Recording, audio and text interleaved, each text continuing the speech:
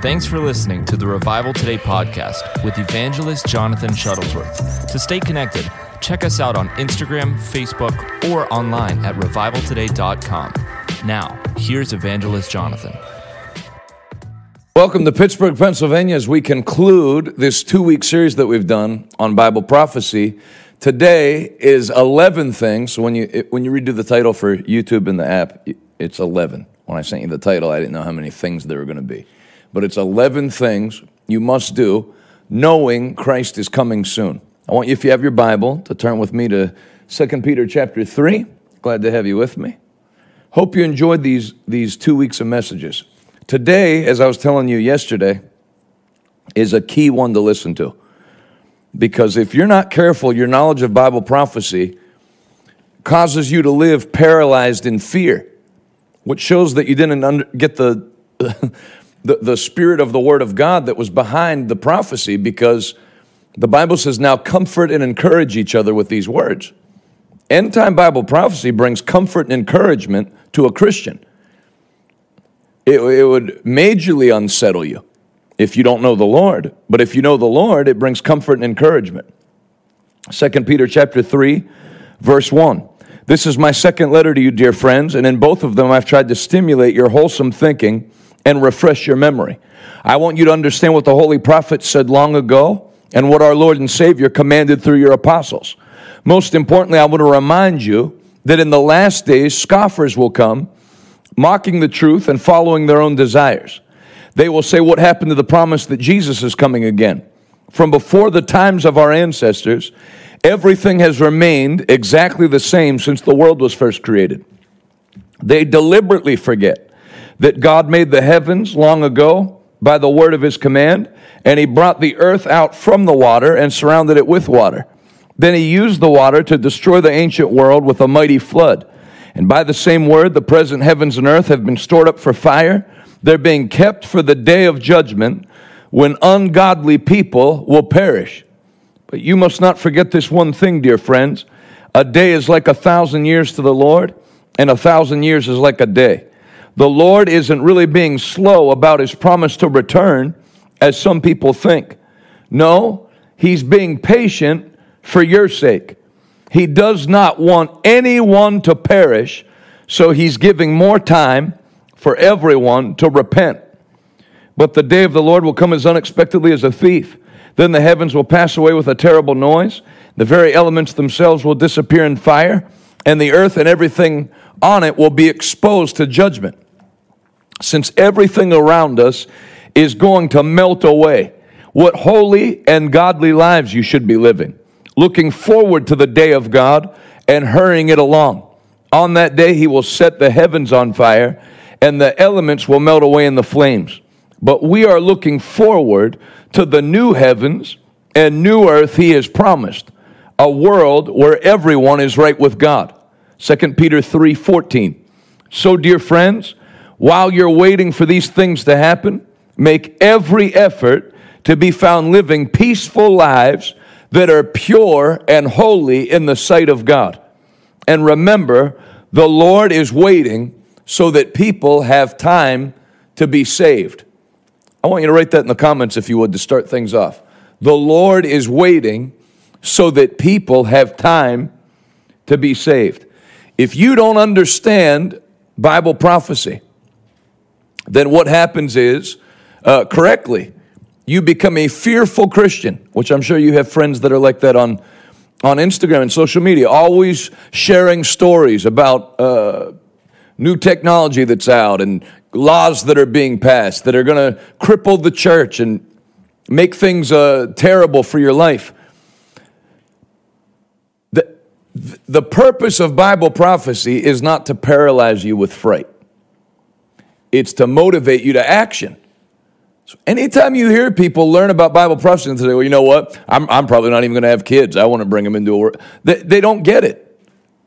It's to spring to action. It's to be able to live your life on this earth knowing what the end game is and being able to make judgments accordingly.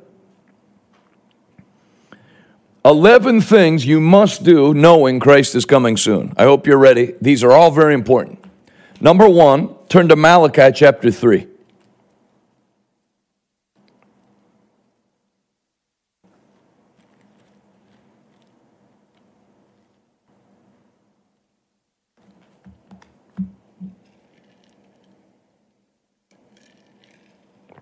Did you notice how when COVID hit last year, everybody was like, this is it, man. You know, the economy's going to crash, all that. And what was I saying right when it hit? The economy's going to take a quick hit and then rebound rapidly. Why? I knew it's not time for that until after the rapture. So if you have a proper understanding, it actually makes it where you can't get duped into fear. Malachi chapter 3, verse 16. Then those who feared the Lord spoke with each other, and the Lord listened to what they said. In his presence, a scroll of remembrance was written to record the names of those who feared him and always thought about the honor of his name. They will be my people, says the Lord of hosts. On the day when I act in judgment, they will be my own special treasure. I will spare them as a father spares an obedient child. Then you will again see the difference between the righteous and the wicked, between those who serve God and those who serve him not. I want you, if you would, in the comments and in your notes, under number 1, to write the text of Malachi 3:18. Then again you will see the difference. There will be a visible difference between the righteous and the wicked, between those who serve God and those who serve him not. Somebody in the comments said it can't be long before every human has heard about the gospel. He's just around the corner. Doesn't say every human has to hear the gospel before Jesus comes back. It says the gospel will be preached to all nations, which has already happened. There is no prophecy withholding the return of Christ, nor has there been since the early, mid, or late 80s, depending on what scholar you read. The text of Matthew 3:18 is number 1. 11 things you must do knowing Christ is coming soon. Malachi 3:18. Then you will again see the difference between the righteous and the wicked, between those who serve God and those who serve him not. 4:1. The Lord of hosts says the day of judgment is coming, burning like a furnace. On that day the arrogant and the wicked will be burned up like straw. They'll be consumed, roots, branches, and all. But for you who fear my name, the Son of Righteousness will rise with healing in his wings, and you will go free, leaping with joy like calves led out to pasture. On the day when I act, you will tread upon the wicked as if they were dust under your feet. Then again, you will see the difference between the righteous and the wicked, between those who serve God and those who serve him not. 11 things you must do knowing Christ is coming soon. Number 1, you must understand Malachi 3 and 4, that God promised in this last hour there will be a marked difference between those that serve God and those that don't serve him.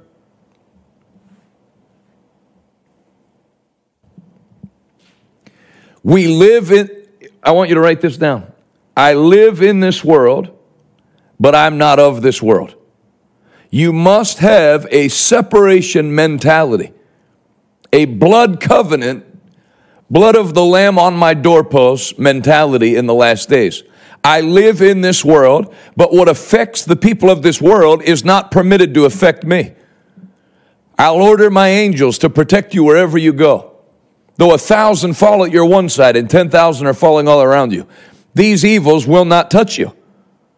And that's why I'm leading off with this number 1, because what was absent from the church during COVID?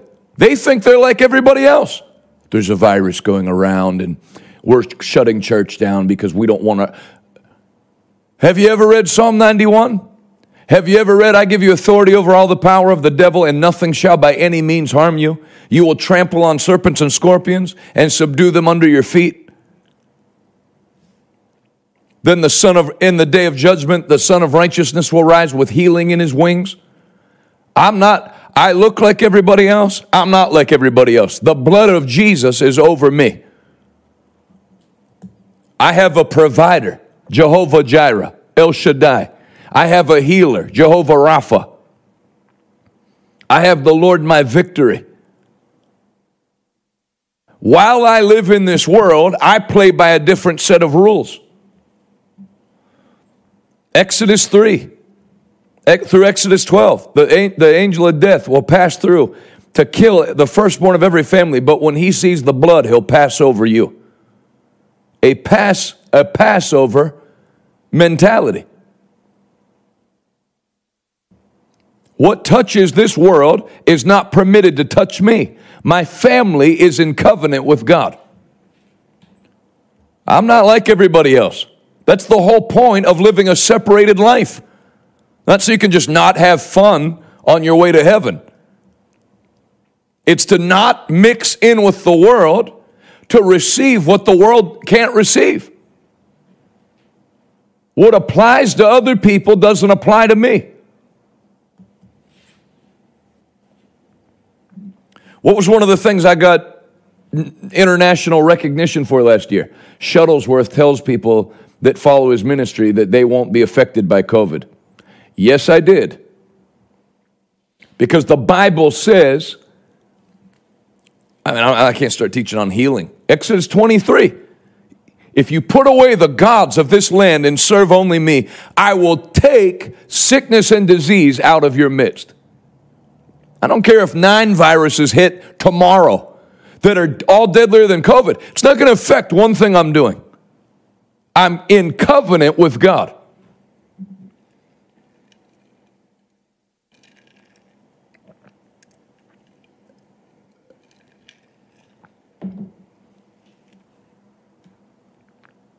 And I did.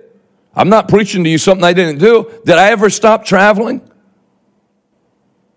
I was on planes when nobody was flying on planes. I laid hands on people when you weren't supposed to go near anybody.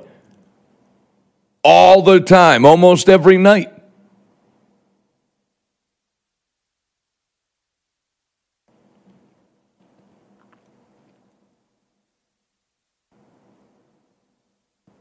But remember the key scripture in this ministry when we teach. The man that departs from the path of understanding shall abide in the congregation of the dead. What you don't know, you won't have. The Bible's loaded with healing scriptures. You'll never have the benefit of any one of them if you don't believe it and operate in it. I don't know. You know, if you don't have a separation mentality, you'll go down with everybody else because your heart will get filled with fear. Fear will come out of your mouth, and death and life are in the power of the tongue. Told my staff last year, none of you are going to lose your jobs, just so you know. We're not going to have a downturn in the, and we had a record-setting year. We're going to blow that record away. I live in this world. I don't share the world's problems. I'm not concentrating on trying to pay my rent. I'm building a church. Acquired 5 acres of property, cash. No loans, no banks. I'm on a different flow. I'm with God. I'm hooked up with Jesus. And so are you. Number 1, understand a separation mentality. Don't keep the news on like whatever's happening to them is going to happen to you.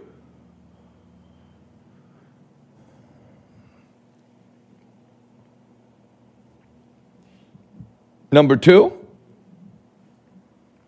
an old saying amongst Pentecostals that a lot of people, they didn't grow up in church and stuff, so I'll tell you. Live like Jesus, this is number 2. Live like Jesus is coming today. Plan like Jesus is never coming. Live like Christ is coming today. Plan like he's never coming. A righteous man leaves an inheritance to his children's children.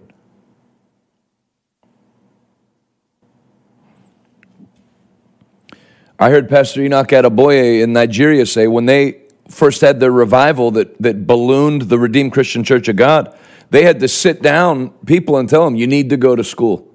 You need to get a job.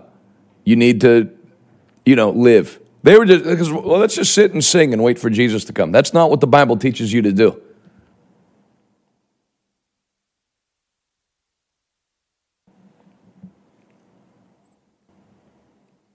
If the purpose of Bible prophecy was to just, who cares about this world anyway? I'm getting out of here. Then I wouldn't be building the church. You advance. God never changes. The same God that told you to be fruitful and multiply still expects fruitfulness and multiplication, more so in the last days. There's an acceleration of the anointing to do it.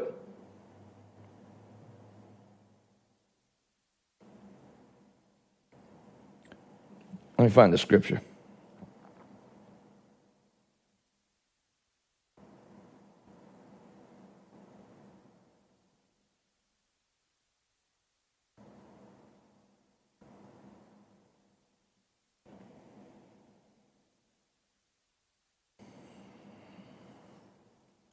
Luke 19:13. Actually, I'll probably start at verse 10. Luke 19:10. King James.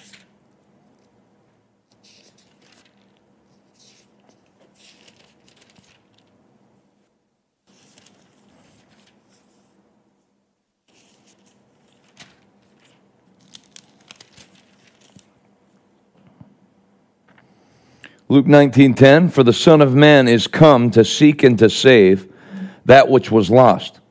And as they heard these things, he added and spake a parable, because he was nigh to Jerusalem, and because they thought that the kingdom of God should immediately appear. Jesus said, therefore, a certain nobleman went into a far country to receive for himself a kingdom and to return. So it's a certain nobleman, Jesus, went into a distant country to receive for himself a kingdom and then to return. And he called his 10 servants and delivered them 10 pounds and said unto them, occupy till I come. Write that down. Occupy till I come. Not dig a hole and wait for me to come. Occupy until I come.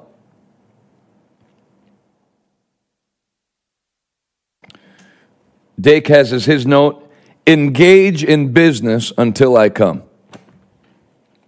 That's pretty good. Write that down if you would in the comments. Engage in business until I come.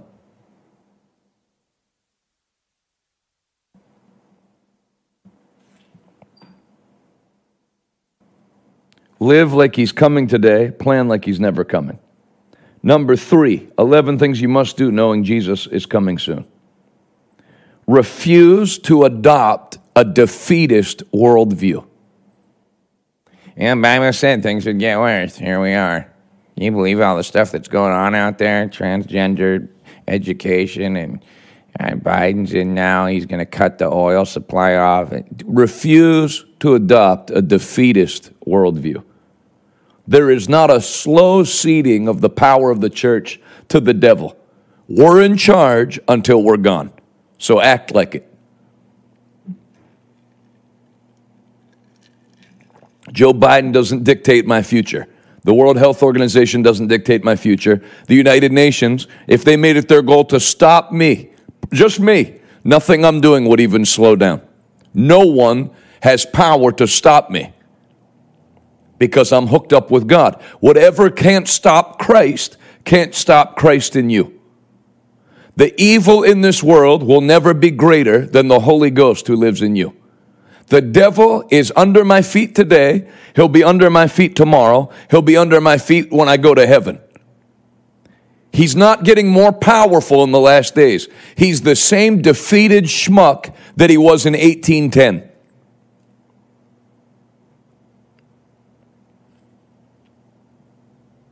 Refuse to adopt a defeatist worldview. Your mind cannot be dwelling on what your enemy's doing. Did you hear they're going to pass laws? And when Donald Trump lost the election, you'd have thought Jesus died. I prospered when Obama was in office. I prospered when Trump was in office.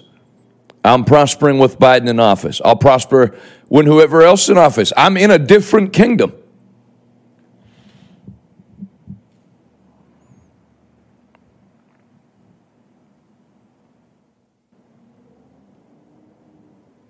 Number 3, refuse to adopt a defeatist worldview. If 3 of your every 5 social media posts are what the devil's doing and the Illuminati and globalist powers, you've lost it. You're not full of the Holy Ghost. You don't pray in tongues. You're not in the anointing. I've never one time spent time with God and prayed in tongues and came out of it like, man, we're really in trouble. I've never prayed in tongues and got super confident of how great the governor was of my state to shut me down. When you're in the anointing, you're confident of who's for you, not who's against you. Refuse to adopt a defeatist worldview. Do you hear they're going to shut down the Keystone oil pipeline? Do you work in oil? No. Then chill.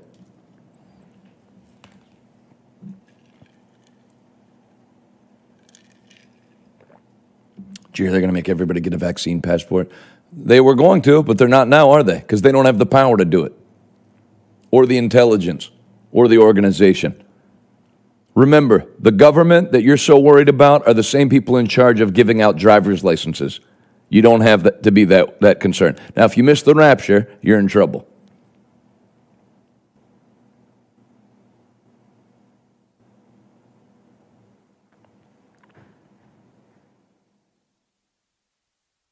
Number 4, Joshua 24:15. As for me and my house, we will serve the Lord. I can't control what goes on outside of my house, but I can control what goes on inside of my house.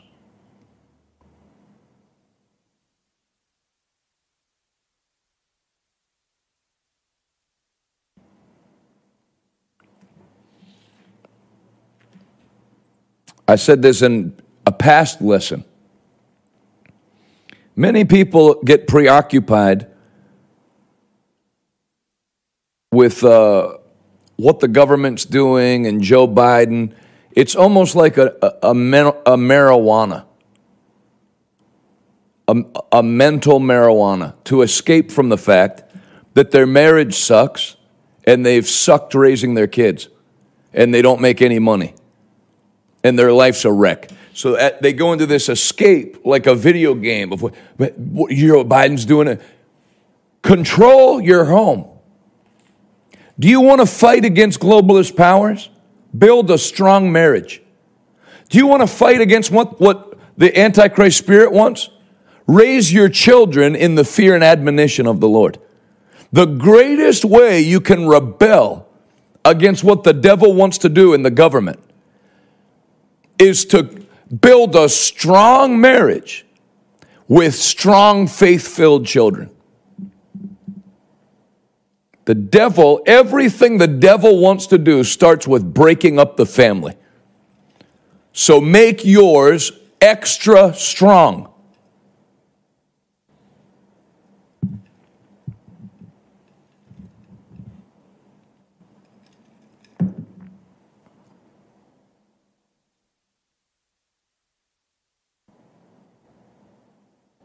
Number 4, so there'll be 2 under that, Joshua 24:15.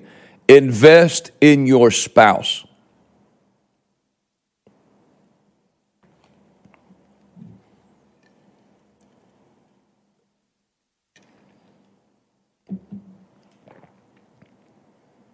If you're a wife, invest in your husband. Make Jesus number 1 and your husband 1A.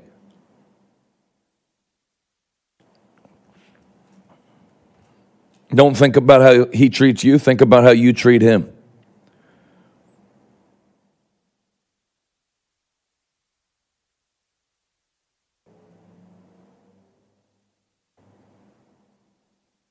I know that's not popular to say nowadays, but nothing I say is so.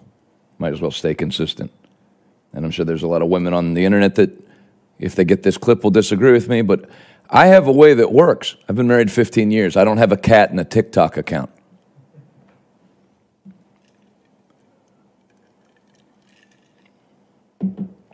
Invest in your spouse. If you're a husband, it's Jesus 1, your wife 1A. Treat her like gold. Do you even know your wife's favorite restaurant?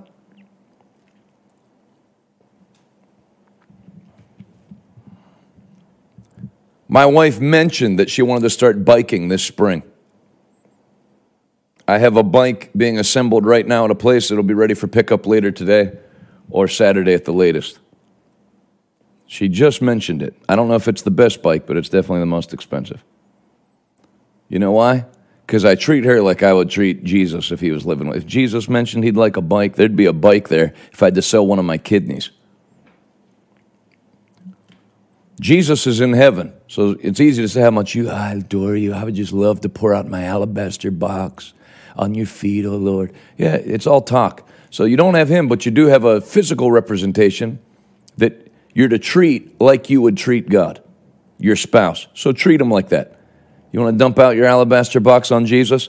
In the meantime, dump one out on your spouse.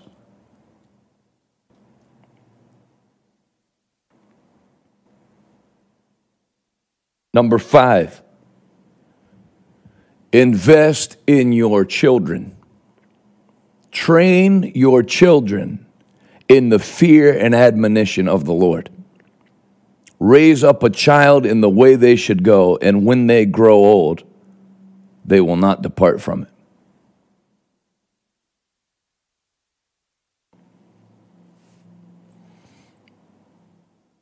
Keep an eye on your children.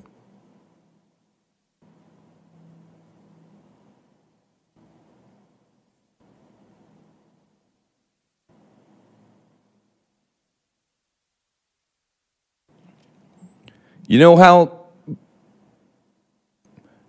people start addressing the fact that their 15-year-old doesn't want to go to church anymore when they're 15 and don't want to go to church? It started when they were 8 and you had them on their knees in the pew playing on an iPad. It started when they said everyone stand up for praise and worship, and they stayed like this. The home is not a democracy. The home has a leader. God didn't call Abraham, Sarah, and Isaac together and say, hey, listen, I'd like, Abraham, if you guys are all cool with it, I'd like you all to go up and sacrifice Isaac on top of the mountain. You can discuss it amongst yourselves. Abraham was in charge. God told Abraham, Abraham enforced it. You tell your child to stand up and lift their hands. You train them. Well, he doesn't really want to do that. He also doesn't really want to brush his teeth or wipe his rear end. You train them, especially with spiritual things.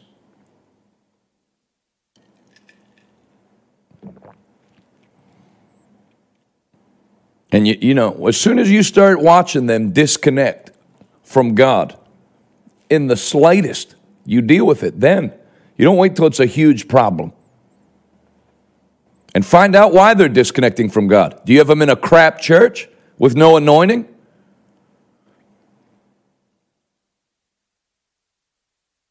Have you allowed your child to grow up in church and they're 13 and they've still never been baptized in the Holy Ghost and spoken in tongues? What are you doing? Well, I don't know where I would send them. Well, you should figure it out then. Take it seriously. Stop focusing on things you can't control and focus on the things God gave you in your domain. It matters. Turn to Genesis 18:19 while I'm at it.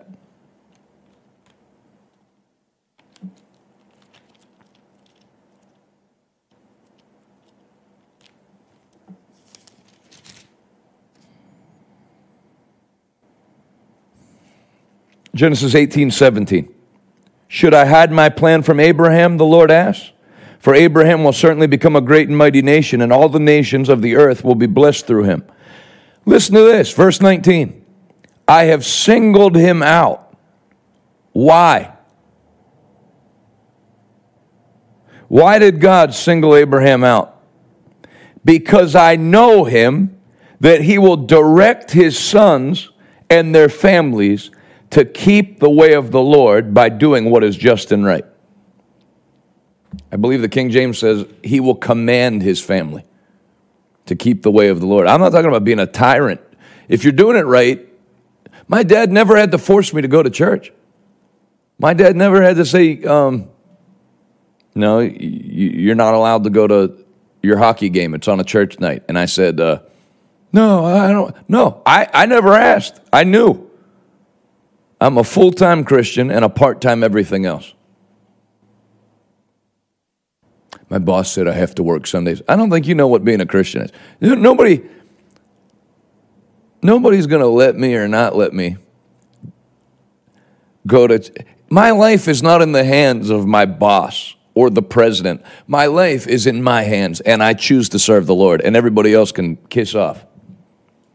You want to try to take me out of fellowship with God? That ship sailed a long time ago.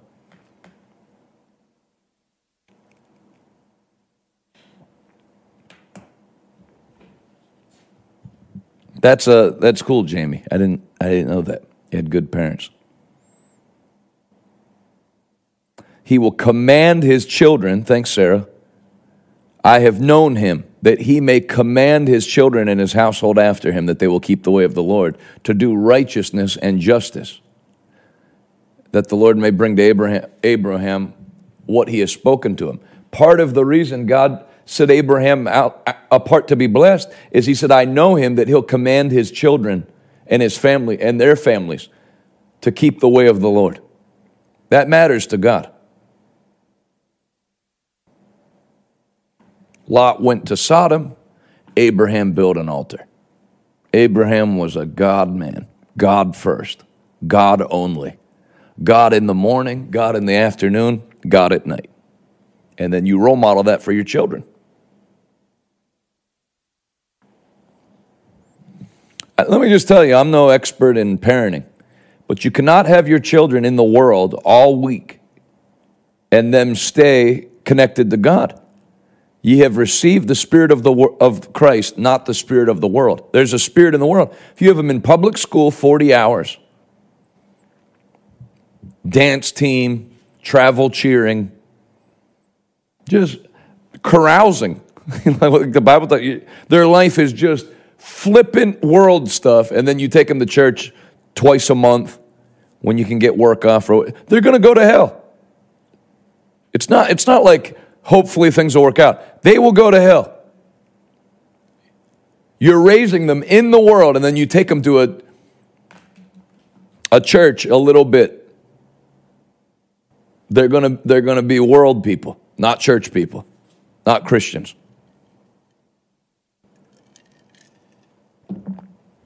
Yeah, I wish I would have known that earlier. Well, you didn't, now you do, so make the adjustments.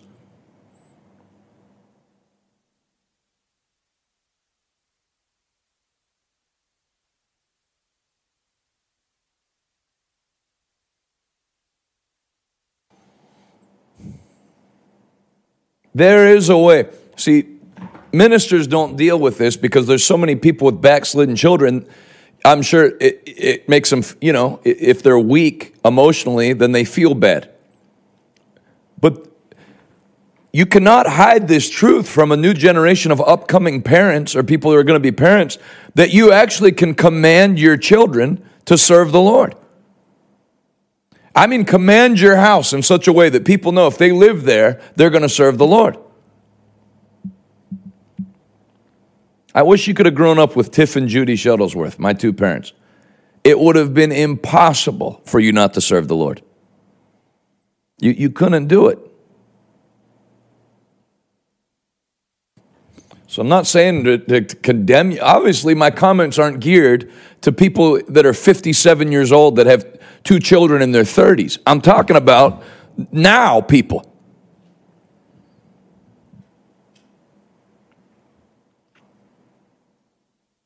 Don't send them to concerts and stuff. I know I'm sounding like a 90-year-old man. I don't care. Don't send them to places where they get a love for the things of the world.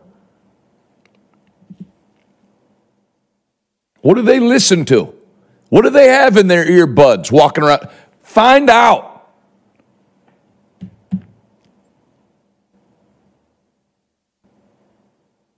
And I'll tell you another thing. If you treat your child right, they actually don't want to displease you. They love you.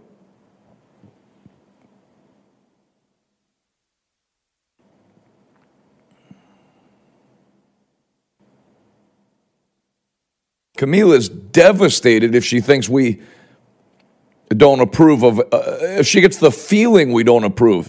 It jars her. Keep their spirits tender. Pray with them at night before you send them to bed. Don't have a house where everybody's in their own corner of the house. Invest in your spouse. Invest in your children. That's not barking orders that they're to be a Christian. I'm going to take Camila somewhere to, she gets out of school, we're going somewhere. We're going to go away several times this summer. She's going to be on the road with me preaching with Adalis. I have fun things planned in certain places where we're going to preach. That during the day, she's going to have a great time with me. She won't want to hurt me. It'll matter to her what I think of her boyfriend. There's a way to do it. I won't even have to say anything. She could show me this guy she likes, and I could make one facial expression, and she won't pursue it. That's how my parents did. There's a way to do it. Love them. Sow love. Reap love. Dr. Mike, you only have to tell me once. I am coming. Planned it this week. Invest in your children. That was number 5. Number 6. Somebody put the text of Matthew 6:33 in the comments. Matthew 6:33.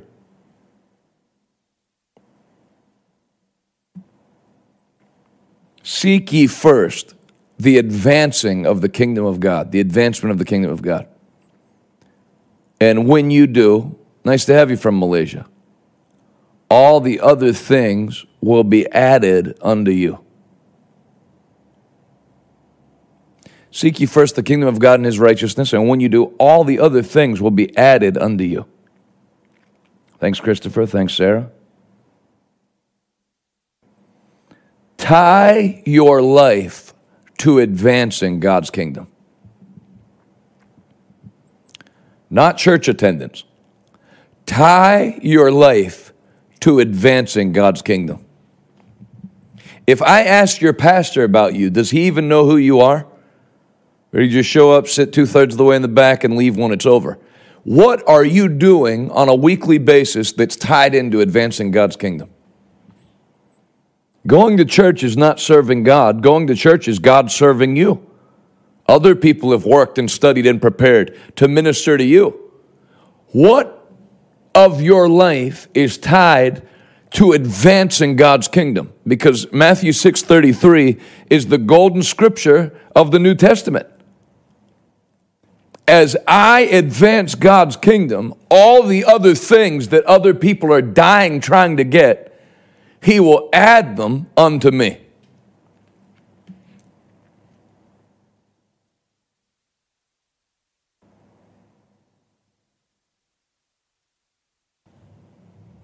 A man that's tied in with the advancing of God's kingdom can't sink. You tie yourself to God's kingdom, it's an unsinkable kingdom. You can't be sunk.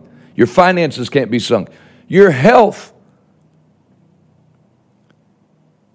Billy Graham gave his whole life to advancing the kingdom of God by winning souls. He couldn't die. Can you get me that Dag Haywood Mills clip? Jay, you might know where it is better than them. The one where he talks about evangelism.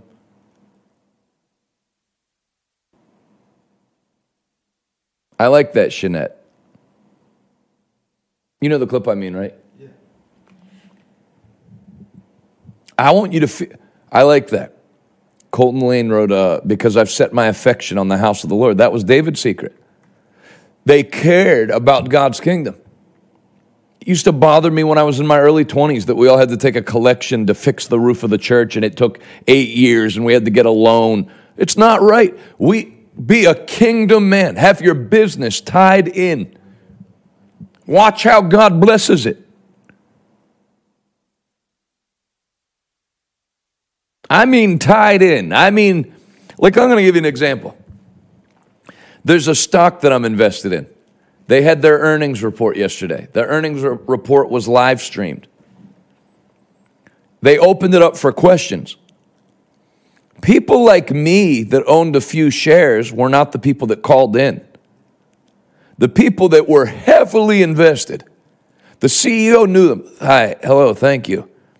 You know, I can't call him, hello, I own 6 shares of your company. I just want to know, what are your plans for the fall? It's a joke. How heavily in God's kingdom are you? You know, like you say, I'm not just talking giving. Money. Last night we did a 1-hour worldwide television special. We had over 2,700 people call in for prayer. Among the people who got saved, one was a Hindu lady from India.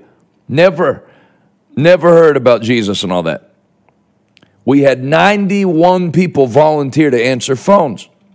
Took time out of their busy lives and schedules to pray with people. And they wrote me one after another on Instagram after the show was over. That was the most rewarding thing I've ever done. I'm still teary-eyed from being able to pray with. Yeah, you think you're giving something up for the kingdom. But whoever gives up their life for my sake and the sake of my kingdom and the sake of the gospel will find true life. You never truly give up anything for God. It comes back.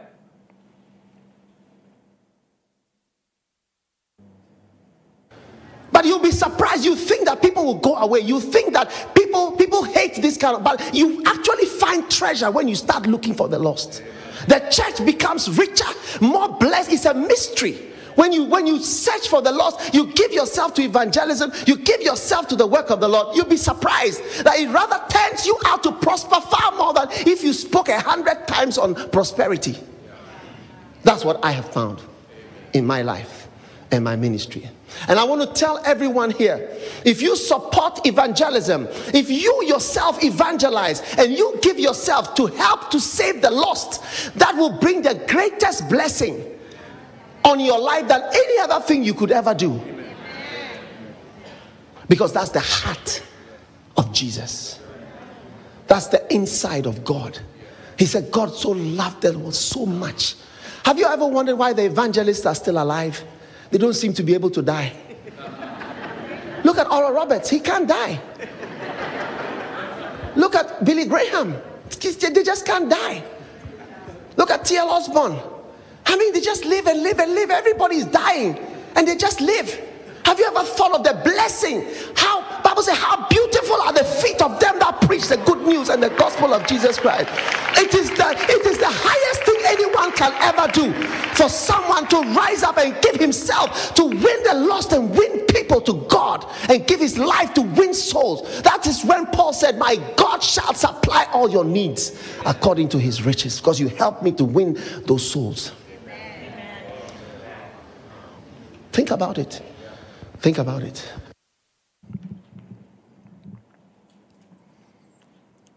One, two, three, four, five, six. 6, tie your life to advancing God's kingdom.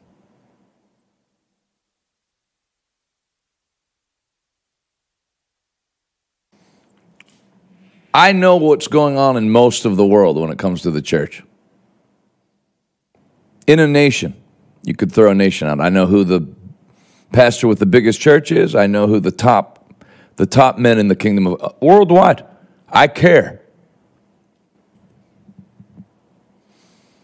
You know, I'll play a clip like that, and I'll have ministers say to me, who is that guy? Oh, it's nobody, just the top evangelist in the world.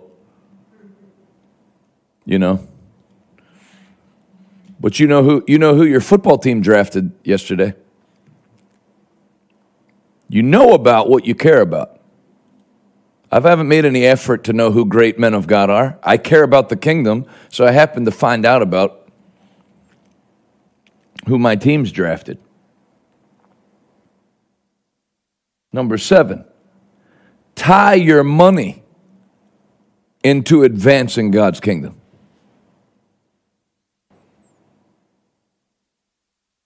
The tithe and the offering shield you from the economic horrors that will come on the earth. Famine, financial holocaust that's going to come on the earth.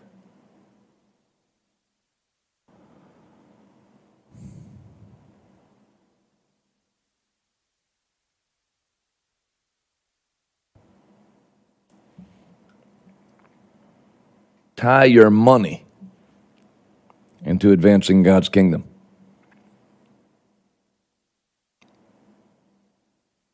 I will rebuke the devourer for your sake, if you do. So all of why is this important for the last days? Because there's going to be a devourer that comes after people's money like there was last year. And God said one of the benefits of returning to him in the tithe and the offering is not you'll have to, I'll rebuke the devourer for your sake. Your crops will be abundant. There's a shield that comes around the provision of the child of God, and the windows of heaven come open. The United Nations doesn't control the windows of heaven. The World Economic Forum doesn't control the windows of heaven. We had a company send us this week, and I'm not going to say from where or which company because they didn't ask for it to be publicized. Never met them. $50,000 check from that business for the advancement of God's kingdom. I've never met the man. That's one of many 5- and 6-figure checks that have come in the last few months. So I'm not saying this to lecture you. I'm talking to people that tied their money in with that. You've done it, keep doing it. The more, man, anybody else by show of emoji hand can testify that because you've tied your money in with God's kingdom, last year, you just basically had to keep your mouth shut when everybody was complaining and, hey, man, probably not the right time or the place to tell everything the Lord's doing in my life right now. Just say, I'll keep you in prayer.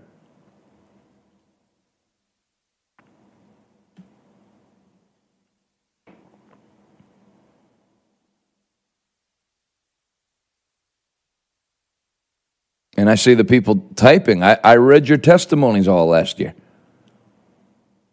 They fired a bunch of people at your job, but then called you in and told you you're getting a 20% raise.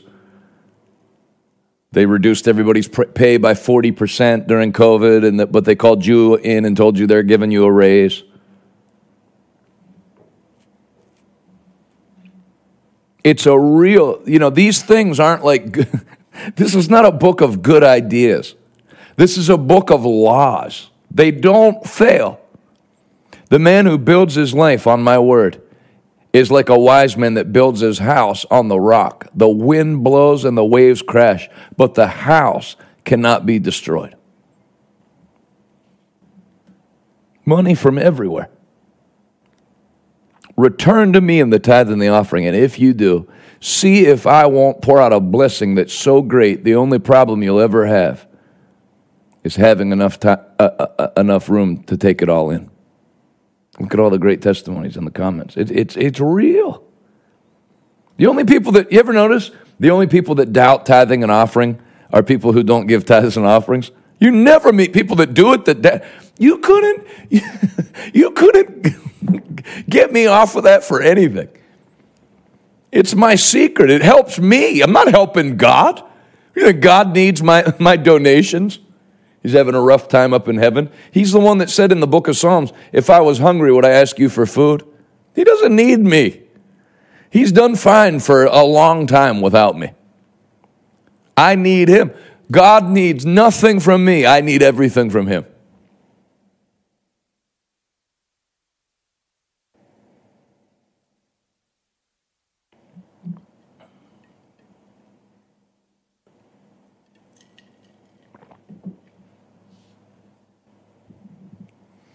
Tie your money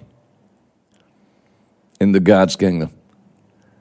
We had the most money in the bank we ever had a few weeks ago, and then Adalis sowed $100,000 of our money, and now we don't have the most money we've ever had. But I'm excited to see what's going to happen in the future. You know what I mean?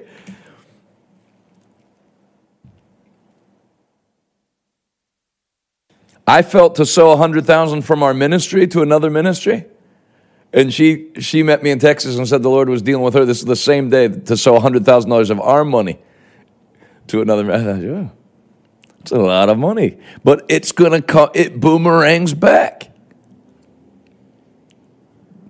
It's fun. It's fun to be insane. Rachel said, how do you tithe off of an hourly position? It's a different pay bi-weekly.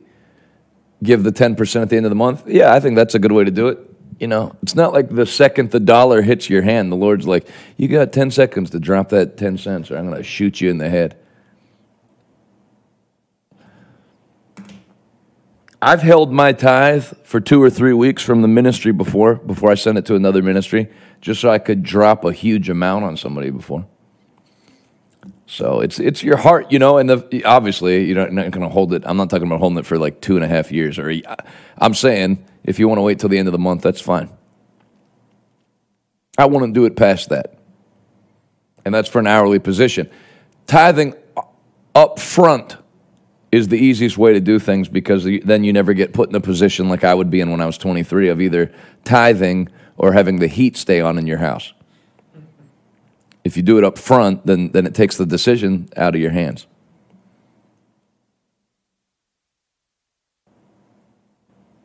No, that wasn't my tithe. That $100,000 we sold, that was far from my tithe. That wasn't 10%. That was like 91%.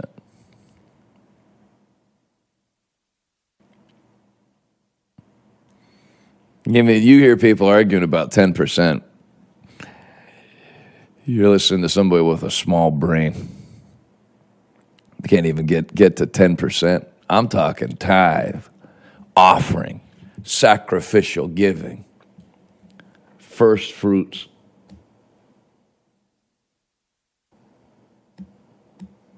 That's why I didn't say start tithing and give an offering. I said tie your money into the advancement of God's kingdom. I'm in that investment. You know, there's like people right now that are 19 and 20 that are invested in Wall Street bets, stocks. They're not investing, you know, they tell you don't invest money that you can't afford to lose. They're investing money that if they lose it, they're finished. They're investing everything they have in it because they have a good feeling about that stock going to the moon. I'm invested in something that can't fail. God doesn't do a quarterly earnings report. Say, hey, listen, we actually kind of had some things fall apart that we're looking to rebound from in this quarter. No, the guy, he never fails.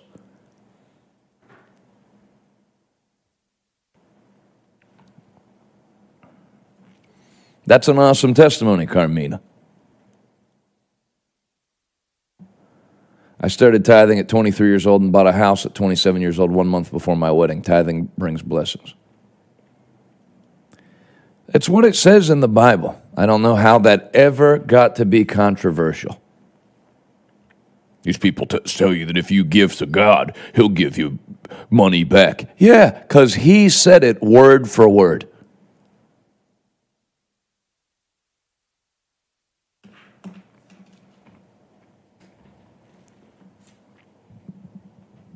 Tie your money into advancing God's kingdom.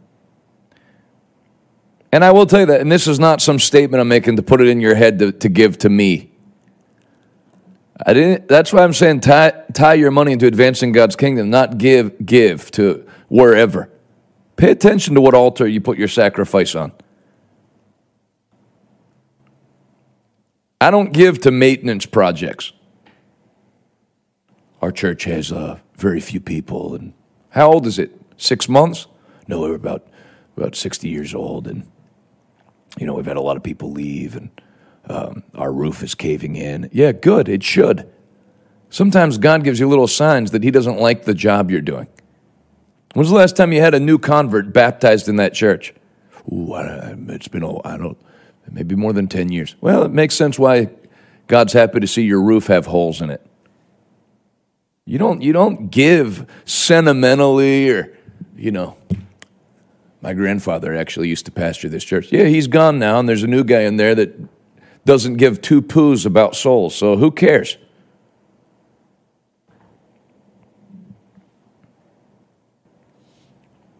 One, two, three, four, five, six, seven. Tie your money into advancing God's kingdom. Number 8, win souls. The Lord is waiting so that people have time to be saved. the same strength that I just talked to you, get the Penn State clip if you would, ready. The same strength that I just talked to you about giving money, it's the same secret. Go after souls. I just spent a lot of money last night to go on TV for 1 hour. There was no offering taken on my program. It was just to win souls. What I'm going to play you right now. I hardly had any money back then. This is an outreach at Penn State University, all unsaved. I want you to see how different it is, preaching to 1,000 freshmen at Penn State University that think I'm nuts. I could show you other pictures. UMass Amherst, another secular school, went there and did a weekend meeting, started with 17 students. Grew it to 30 and then finished the final day with 45. But they're all new people, you know. That never heard. Go after souls. I got paid nothing doing that on earth. But the one I'm working for refuses to not pay you for services rendered, which is laying the fruit of the earth, the precious fruit of the earth that he paid for with his son's blood at his feet. You deliver him those souls, the laborer doth receive good wages. Watch this at Penn State.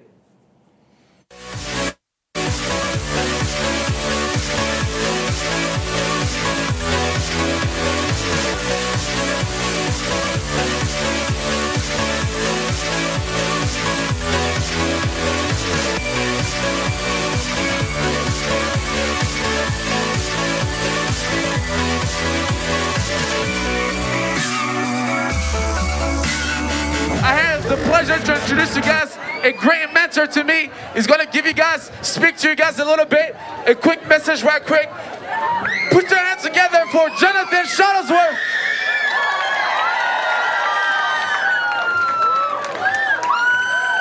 Thank you so much. I think that's the happiest anybody's ever been to see me, so thank you. Thank you. I appreciate you sticking around up until now. This is going to be the best part of your night. And if you listen, it's going to be something that will impact your life for the rest of your life. Amen. How many of you are freshmen just starting out right now? What an awesome time to allow God to do something in your life tonight that will make sure that everything works out the way God wants it to. And I want to see that happen. You know, this is a little bit of a different party. Penn State. Most places that you go,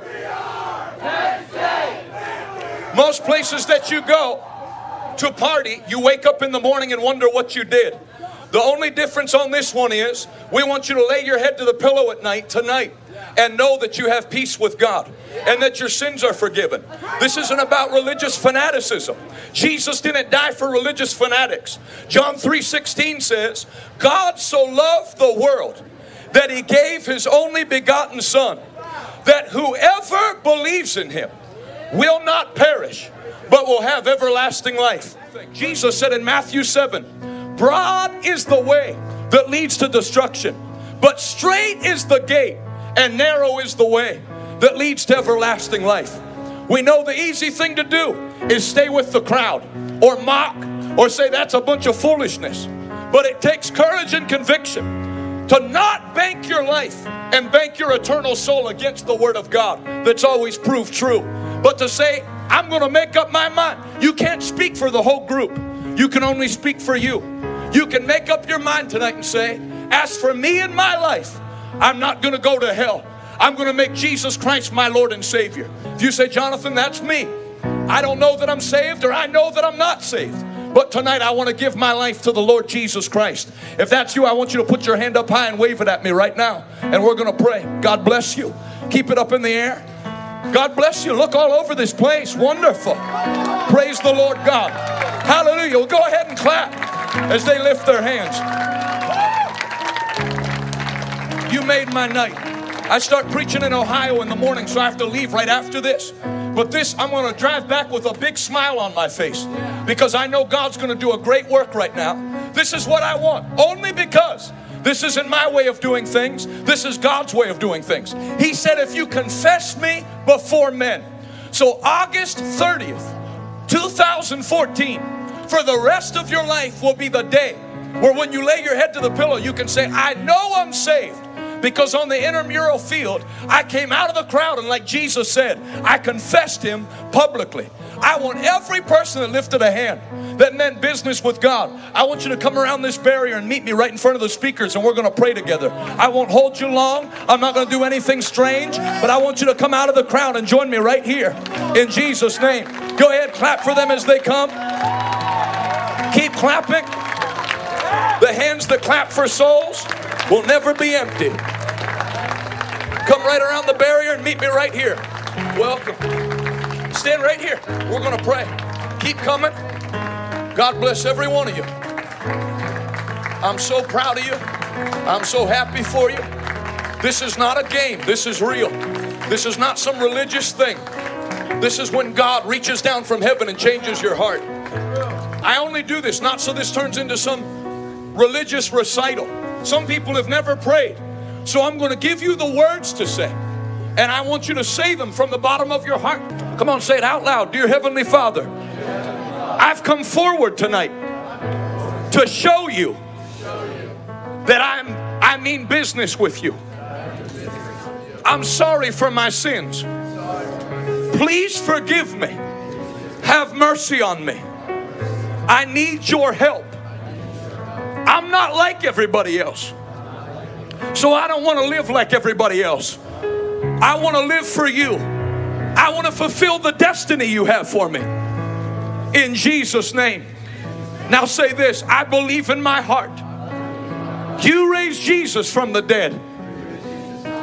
I confess with my mouth Jesus is Lord and my Savior. Come into my heart, Lord Jesus. Make me like you. Give me a new heart. Cleanse my mind. Make me new. In Jesus' name. I am saved. I am a Christian. God is my Father. Heaven is my home. And I'll live forever. And I will not turn back. In Jesus' name. Amen and amen. One more time, give a great hand clap to Jesus Christ, the King of Kings and the Lord of Lords. I love you. God bless every one of you. So what's that number 8? Win souls. That's what I mean. That's soul winning there. That's not a Christian crowd. You know, that's going after the lost. The laborer is paid good wages. It helps you.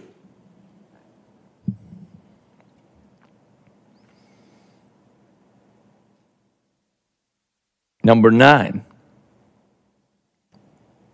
learn to enjoy the shame and reproach of the world.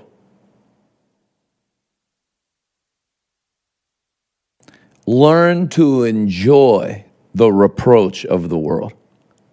Learn to enjoy the fact that as they hated Christ, they hate you too. I'm not talking about going out of your way to be a jerk. Churches didn't shut down because they were afraid of a virus.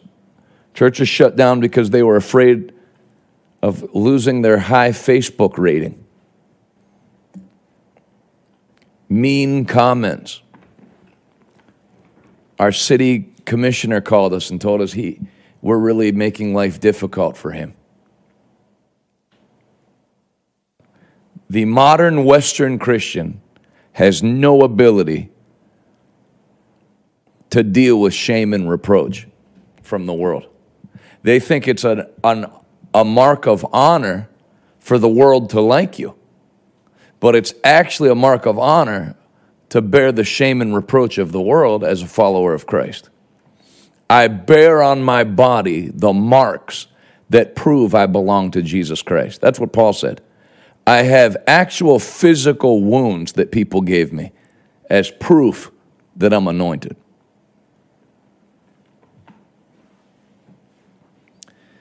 Acts chapter 7. And Stephen was going to preach, but then he heard that many of the people were angry and were going to pick up rocks. So he said, now's probably not the best time. And there's a time and a place. We need to use wisdom. No, he preached. They ground their teeth and started launching stones at him. And Jesus stood up and received him into heaven.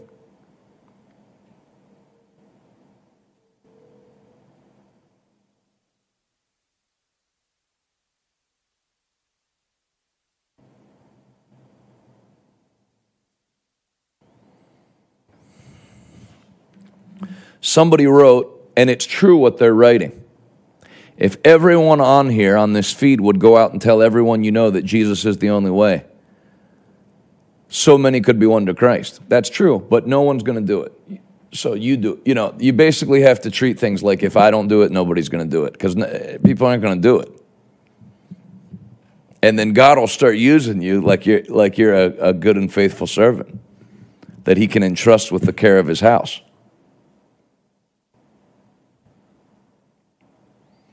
That's why there's some soil that produces 100-fold return. I'm that soil. You can be that soil. I make up for the ones that reject the seed or let the cares of this world choke out the seed. Learn to enjoy the shame and reproach of this world. You know, there's a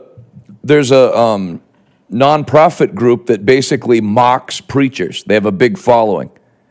They used to feature me all the time. They never feature me anymore. You know why? I think they don't know what to do with somebody like me that thinks it's funny, that doesn't say, people say that I'd say this with the truth. No, I don't. I'm happy. I'm happy that a group that hates preachers doesn't like me. I'd wonder what I was preaching if you did like me. Learn to enjoy, not learn to deal with, learn to enjoy the shame and reproach of this world.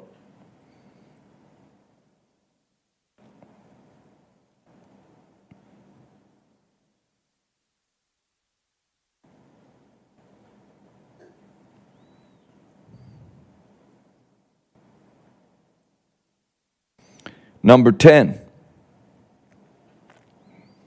don't be lulled to sleep by this world. We dealt with it yesterday. Where was it? Luke chapter 21, sorry. I think it's the end of Luke 21.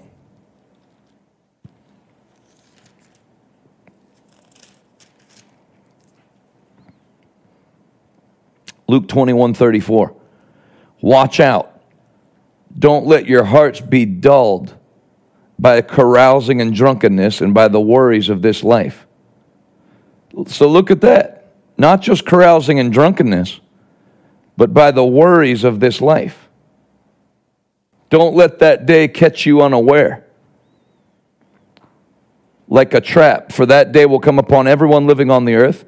Keep alert at all times and pray that you might be strong enough or counted worthy to escape these coming horrors and stand before the Son of Man.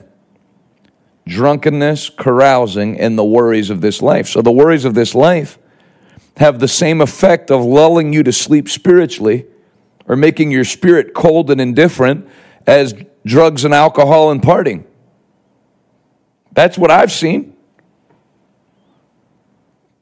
There might be more people that don't go to church anymore or have a lukewarm relationship with God. Not because they fell into drugs.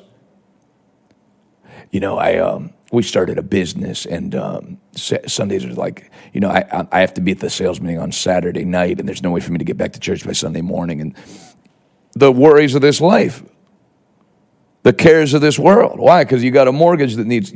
You've built your life the way they teach you in America. You don't own anything.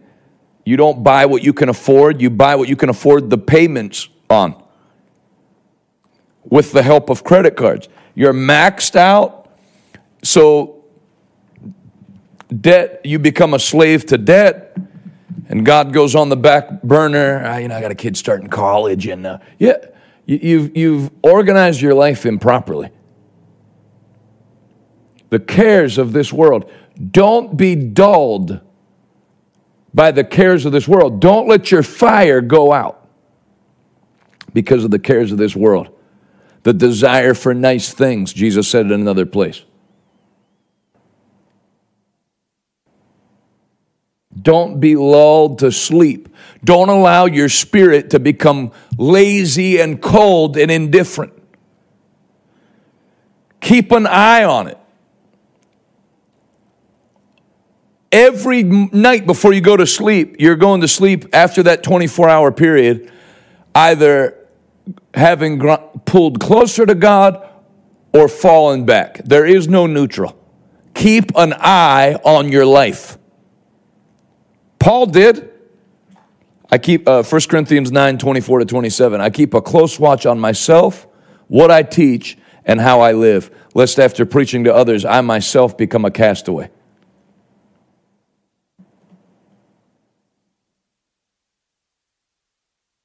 And number 11, knowing all these things are going to melt away, what holy, godly lives we should be living. Looking forward to the day of God and hurrying it along. Number 11, don't be lulled into sin. Live holy. You can't take women out to eat you're not married to. That's how affairs start. I'm not talking about, I'm talking about the beginnings of it. Keep a watch on yourself. Where are you spending time? Who are you spending time with? What are you listening to? Who are you listening to? What new people have you allowed in your life that pull you away from God? That's how Adam and Eve lost the garden. The introduction of a third character, the serpent, that started speaking and unbelief and doubt about what God said. I don't think you have to tithe, Marijuana is just a plant. God said every green thing. Watch new people that come into your life. Are they people sent from God to strengthen you? Or are they people sent from the devil to lull you into sin? Who are you texting? Who do you message? Keep an eye on your life every day. Don't fall in love with the forgiveness side of God like they teach you in Western church. No matter what we do, God forgives. That's a good life philosophy to go to hell. Man, you go through life with that as your motto, you'll probably end up in hell. Whatever we do, we all go to hell. God will forgive us. Do we use God's grace as a license for sin? Of course not, the Bible says. I preach to people. Like they're at Penn State. If I'm talking to a crowd of sinners, I'll tell them, God will forgive whatever you've done. Come back to him. But that's not my life motto. Well, whatever I do today, God will forgive me. How many know murder? People, how many know drunkenness isn't the unpardonable sin? Amen. Yeah, neither is murder. But I've made up my mind, I'm going to not kill anyone today. You start adopting these Western mottos, you will go to hell.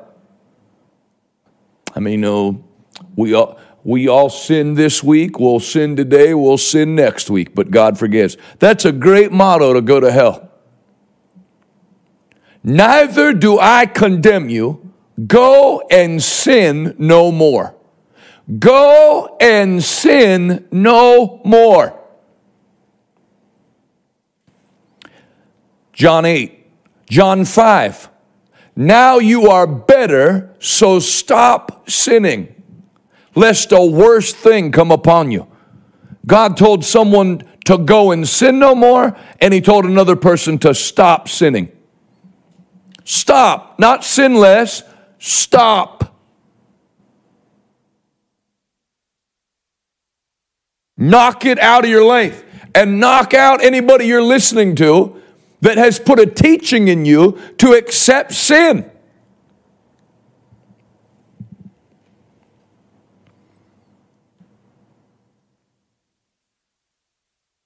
I would treat any pastor or Bible teacher or preacher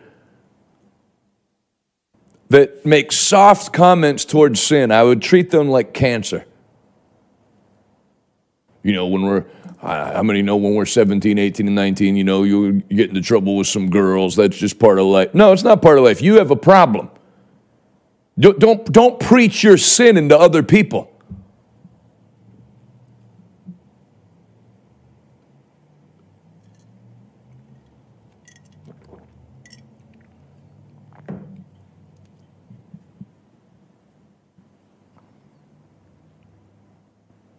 There was a preacher a few years back.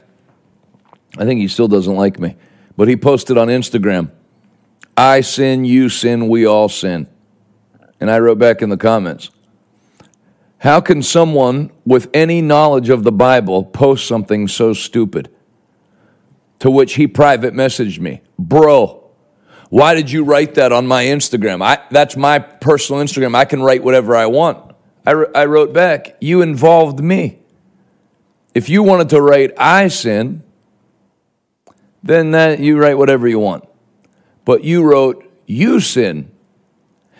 That's me. So I have something to say. Don't involve me if you don't want a response."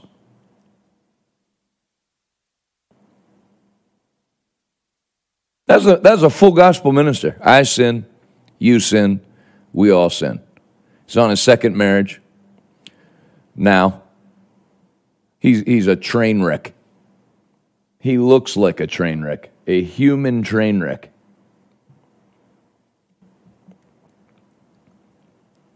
Don't fall in love with the forgiveness side of God.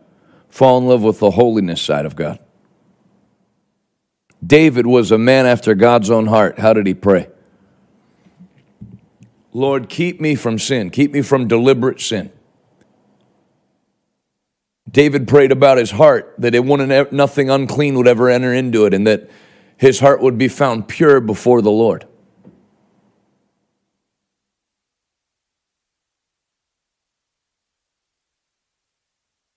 It's a good verse, Joey. Paul told you to avoid people like that. They corrupt your spirit. I'm going to order a beer. You want a beer? No, I'm good. Oh, come on. You ever heard of grace? You still don't drink? Man, you're going to love it when you turn to the New Testament and find out we're under grace.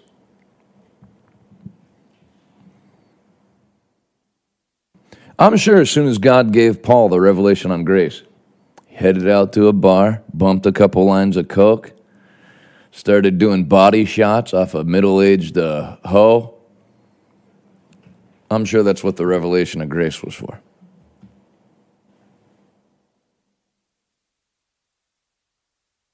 Holy, holy, holy is the Lord God Almighty. Who can appear before the Lord on his mountain? Only those with pure hands and a clean heart. Holiness is the master key,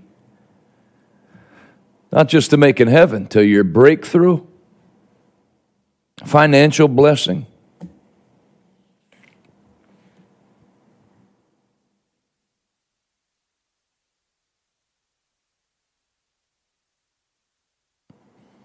Number 11. This world is a wicked place, getting more wicked by the hour. Don't join them.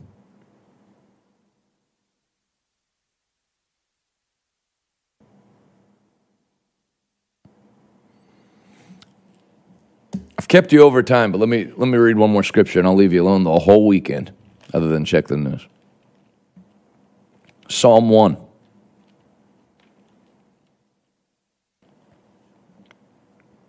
Oh, the joys of those who don't follow the advice of sinners, or stand around the advice of the wicked, or stand around with sinners, or sit with mockers.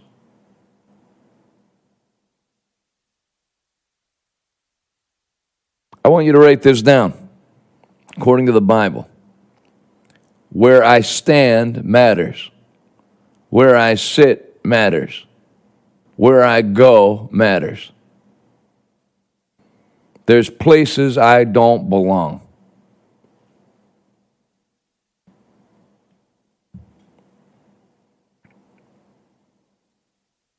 Write that down too. There's places I do not belong.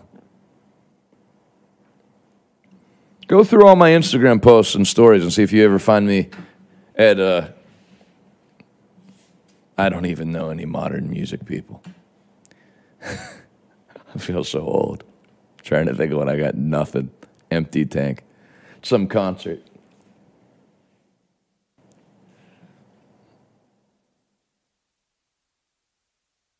I'm not one of them.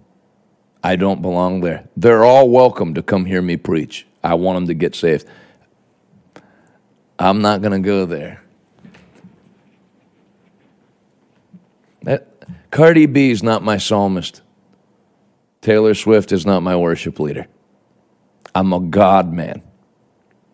God in the morning, God in the afternoon, God at night.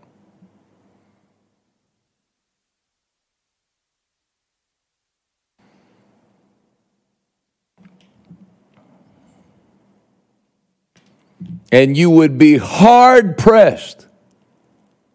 What about those groups that study the Bible with drinking wine? I don't know anything about them, other than they're run by stupid people.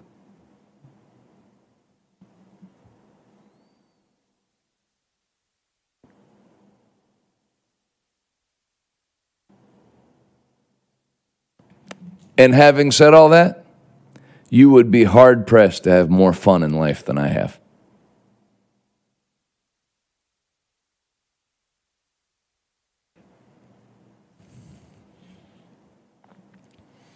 It's not divorcing yourself from fun. It's divorcing yourself from sin. And sin doesn't bring fun anyway. I like what Jesse Duplantis said when I met him. Because he had money when he wasn't serving the Lord. He said, money will make you comfortable while you're miserable. People in the world aren't having fun. In and out of marriages, fighting in the home, chasing one celebrity chasing her celebrity husband on Thanksgiving around the yard with a golf club and busted his knee. You can have that. Do you think when the husband was laying in the yard with his busted knee because his wife caught him cheating, he was laying there in excruciating pain going, man, what beautiful landscaping in this yard. Sin sucks. My father who's much more eloquent than me, would say, sin will cost you more than you mean to pay. Sin will keep you longer than you want to stay. Sin will take you where you don't want to go. Lose the fascination with sin. It's an illusion that ends in death.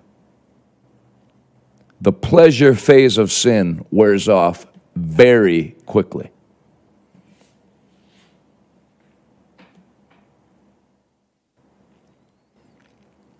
Past sin, get it under the blood. And then make up your mind, I'm not carrying it into a lifestyle. Get out of a church where they preach from the pulpit, we all have weaknesses. Oh, do we? What scripture is that? You brain-dead reprobate.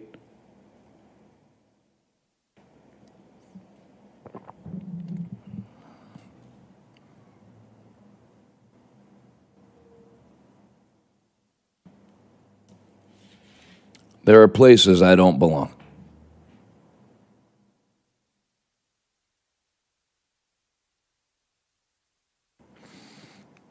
If you need to get something under the blood today, or if you've never given your life to Jesus Christ,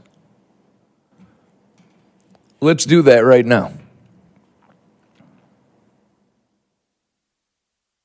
Pray this out loud. Get your life squared away with God. Who can ascend into the mountain of the Most High God? Only those with clean hands and a pure heart. You can't clean your own hands and you can't purify your own heart.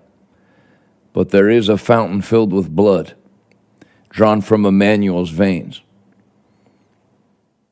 And sinners who plunge beneath that flood lose all their guilty stains.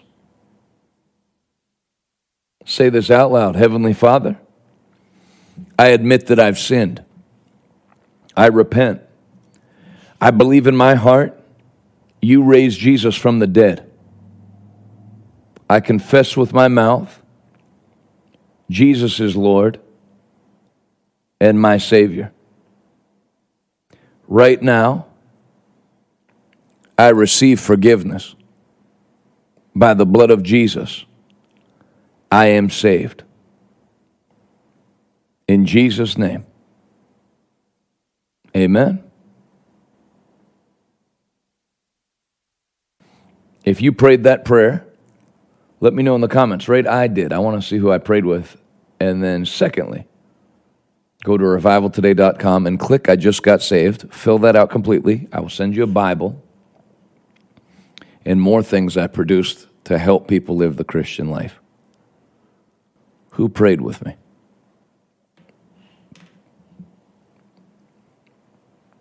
Awesome, Rosemary. Awesome, Sven. Awesome, Leah. Makes me happy.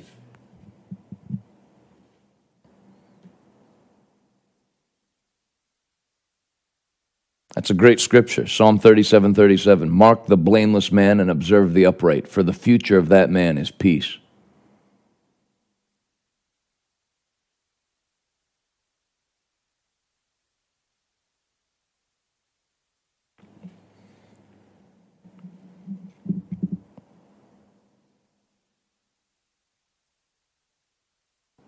Man, I'm happy today. Praise the Lord.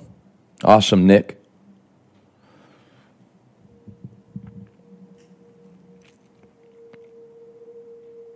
Now you're ready. Stay ready.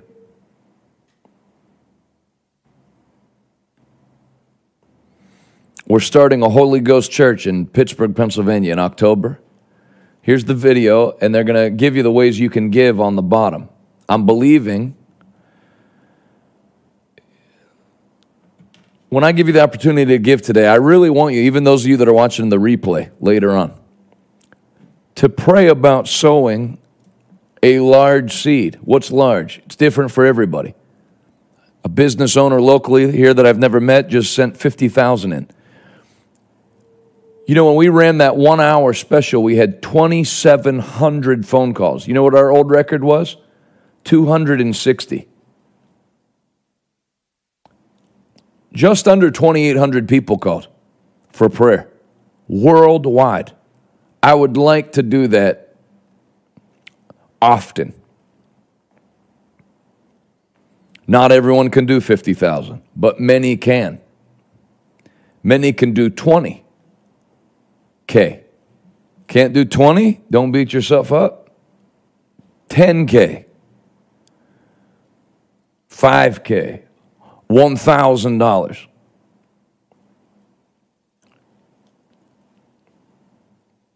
I'm believing for many people to do that. Here's the gifts I'm going to send you. If you do 1,000 or more, I'm going to send you our new Kingdom Builders Bible.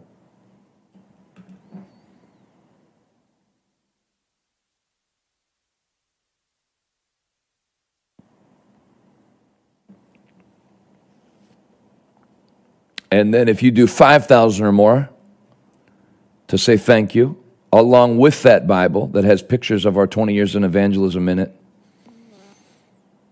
How much longer till that's ready?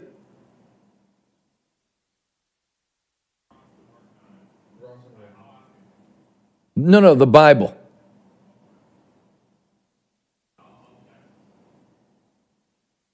God bless you, Kofi.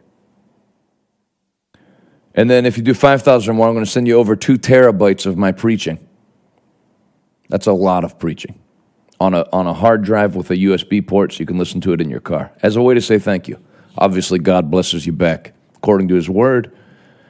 Much more than that.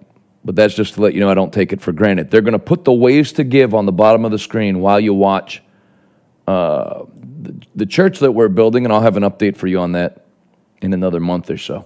They're still doing the permitting and architects and all that stuff. Thank you for your giving today.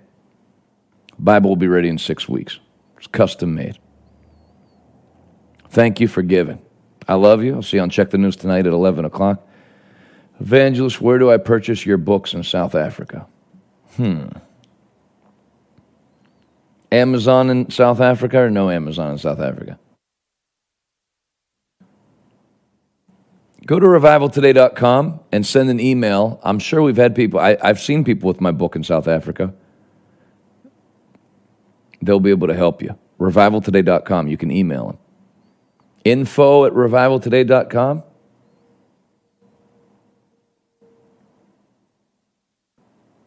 Thank you for your giving today. I love you. I hope you've enjoyed this study. It'll be available as a book. Amazon is in South Africa. You can get it on Amazon.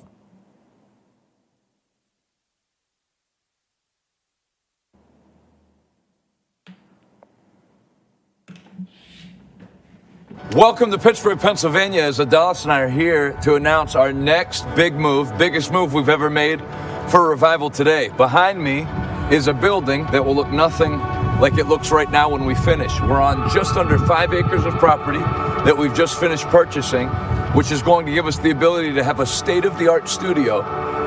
And in that studio, something I've wanted to have for a long time, which is a live studio audience. It's going to be a 500-seat building when we finish with it that'll give us the ability to touch the world with our broadcasts. This facility is going to give me the ability to do what I've really missed, which is having you in the audience to minister to personally. Obviously, you can't beat the reach of digital media. We touch the whole world every day. But we have the ability now with this to lay hands on people, pray for people that are sick, a place where you can bring people that are drug addicted, demonized, and really give them the ministry that you can't get on YouTube and Facebook. I can't wait. And then beyond that, we're going to announce the launch of Revival Today Church. We're going to hold Holy Ghost church services every Sunday morning. I'll be there most Sunday mornings. This isn't going to be like some little side project.